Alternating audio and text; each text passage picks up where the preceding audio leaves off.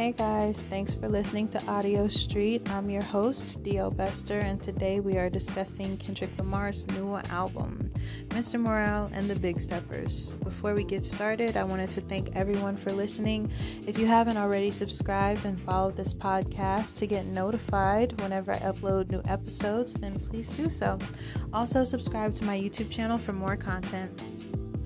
This is Kendrick's first album in 5 years, his last album being Damn in 2017. Damn had a lot of commercial success with physical copies as well as merch, so the numbers ended up being around 603K in the first week. This album, Mr. Morale and the Big Steppers, is on pace to make 350K first week with no merch or physical copies at this time. So, let's get into the album.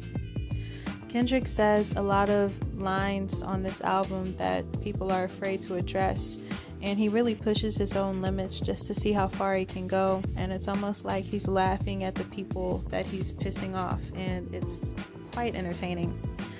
And this must have been the most creative, diverse, dynamic, problematic, head-bopping album I've ever heard.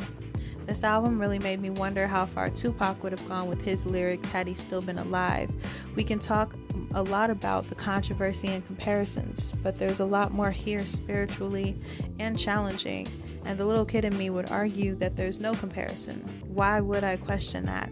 Pac would always be on top, but after listening to this album, the answer is clear. And there's even Tupac references on the album that I cannot overlook.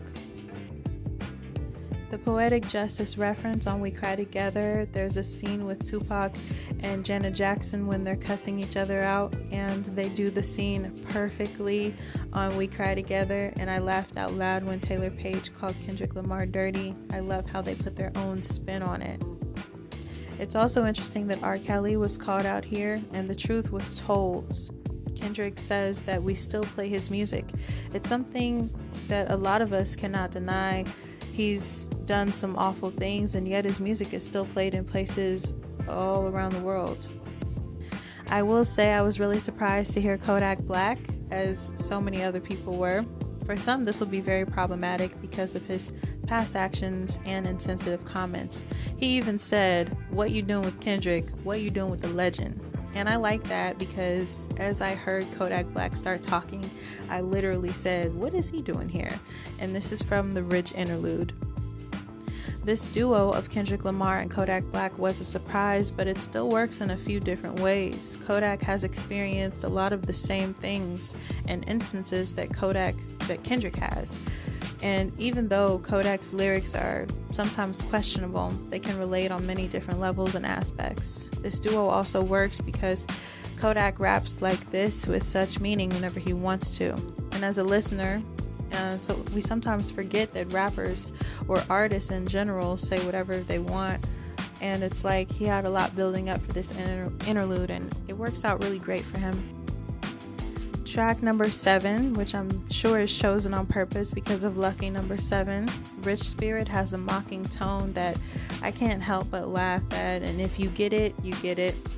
Kendrick was feeling himself and the flow was nice, and it deserves all the head bops. "Stop playing with me before I turn you into a song" is a great bar that draws you into the song even more. Demons are referenced a lot on this album. This represents Kendrick going through a lot of changes since his last album in 2017. He says, "You should know that I'm slightly off, fighting off demons that been outside, better known as myself. I'm a demigod. Every thought is a creative. Sometimes I'm afraid of my open mind." This is from his track Mr. Morale. Throughout this album, it shows that he doesn't care what anyone thinks, and this album more than likely holds some of the most bold bars I've ever heard. In his latest video, N95, he actually says on the screen through the text, "This shit hard." And not only does it mean that the beat is hard, it also means that what he's going through is hard as well. And it's really eye-opening because he's literally yelling that part out. When we ask who is Mr. Morale, it seems to be his ego. I've read that some believe it's another name for his therapist, and that could be true since he has admit on this album that he needed therapy and he was being unfaithful at certain points throughout the album. The album was definitely worth the 5-year wait, and it was a full imperfection, but it came together just full circle perfectly. I'd say the most impactful track is Mother I Sober. There's a big story there, and it's worth listening to and picking apart as well. My takeaways for the album are going to be N95, Rich Spirit, and Silent Hill. My favorite line, because I actually picked more than one, my favorite lines: some things I cannot forget. Lord knows I try my best. You said it's not my best. I came up out my flesh. Some things I must confess. And my second favorite line is water watching, live my life in nature. Only thing relieves me. Spirit guide, whisper in my ear. Tell me that she sees me. And that right there should let you know that there's a lot more spiritually within this album than what we are seeing from the outside. There's a lot more, and I really love all the hidden aspects within the videos as well, because those tell their whole story themselves. Just if you don't even listen to the audio, just looking at it visually, there's just a lot of the bigger story that we haven't seen. Overall, I give this album an A+.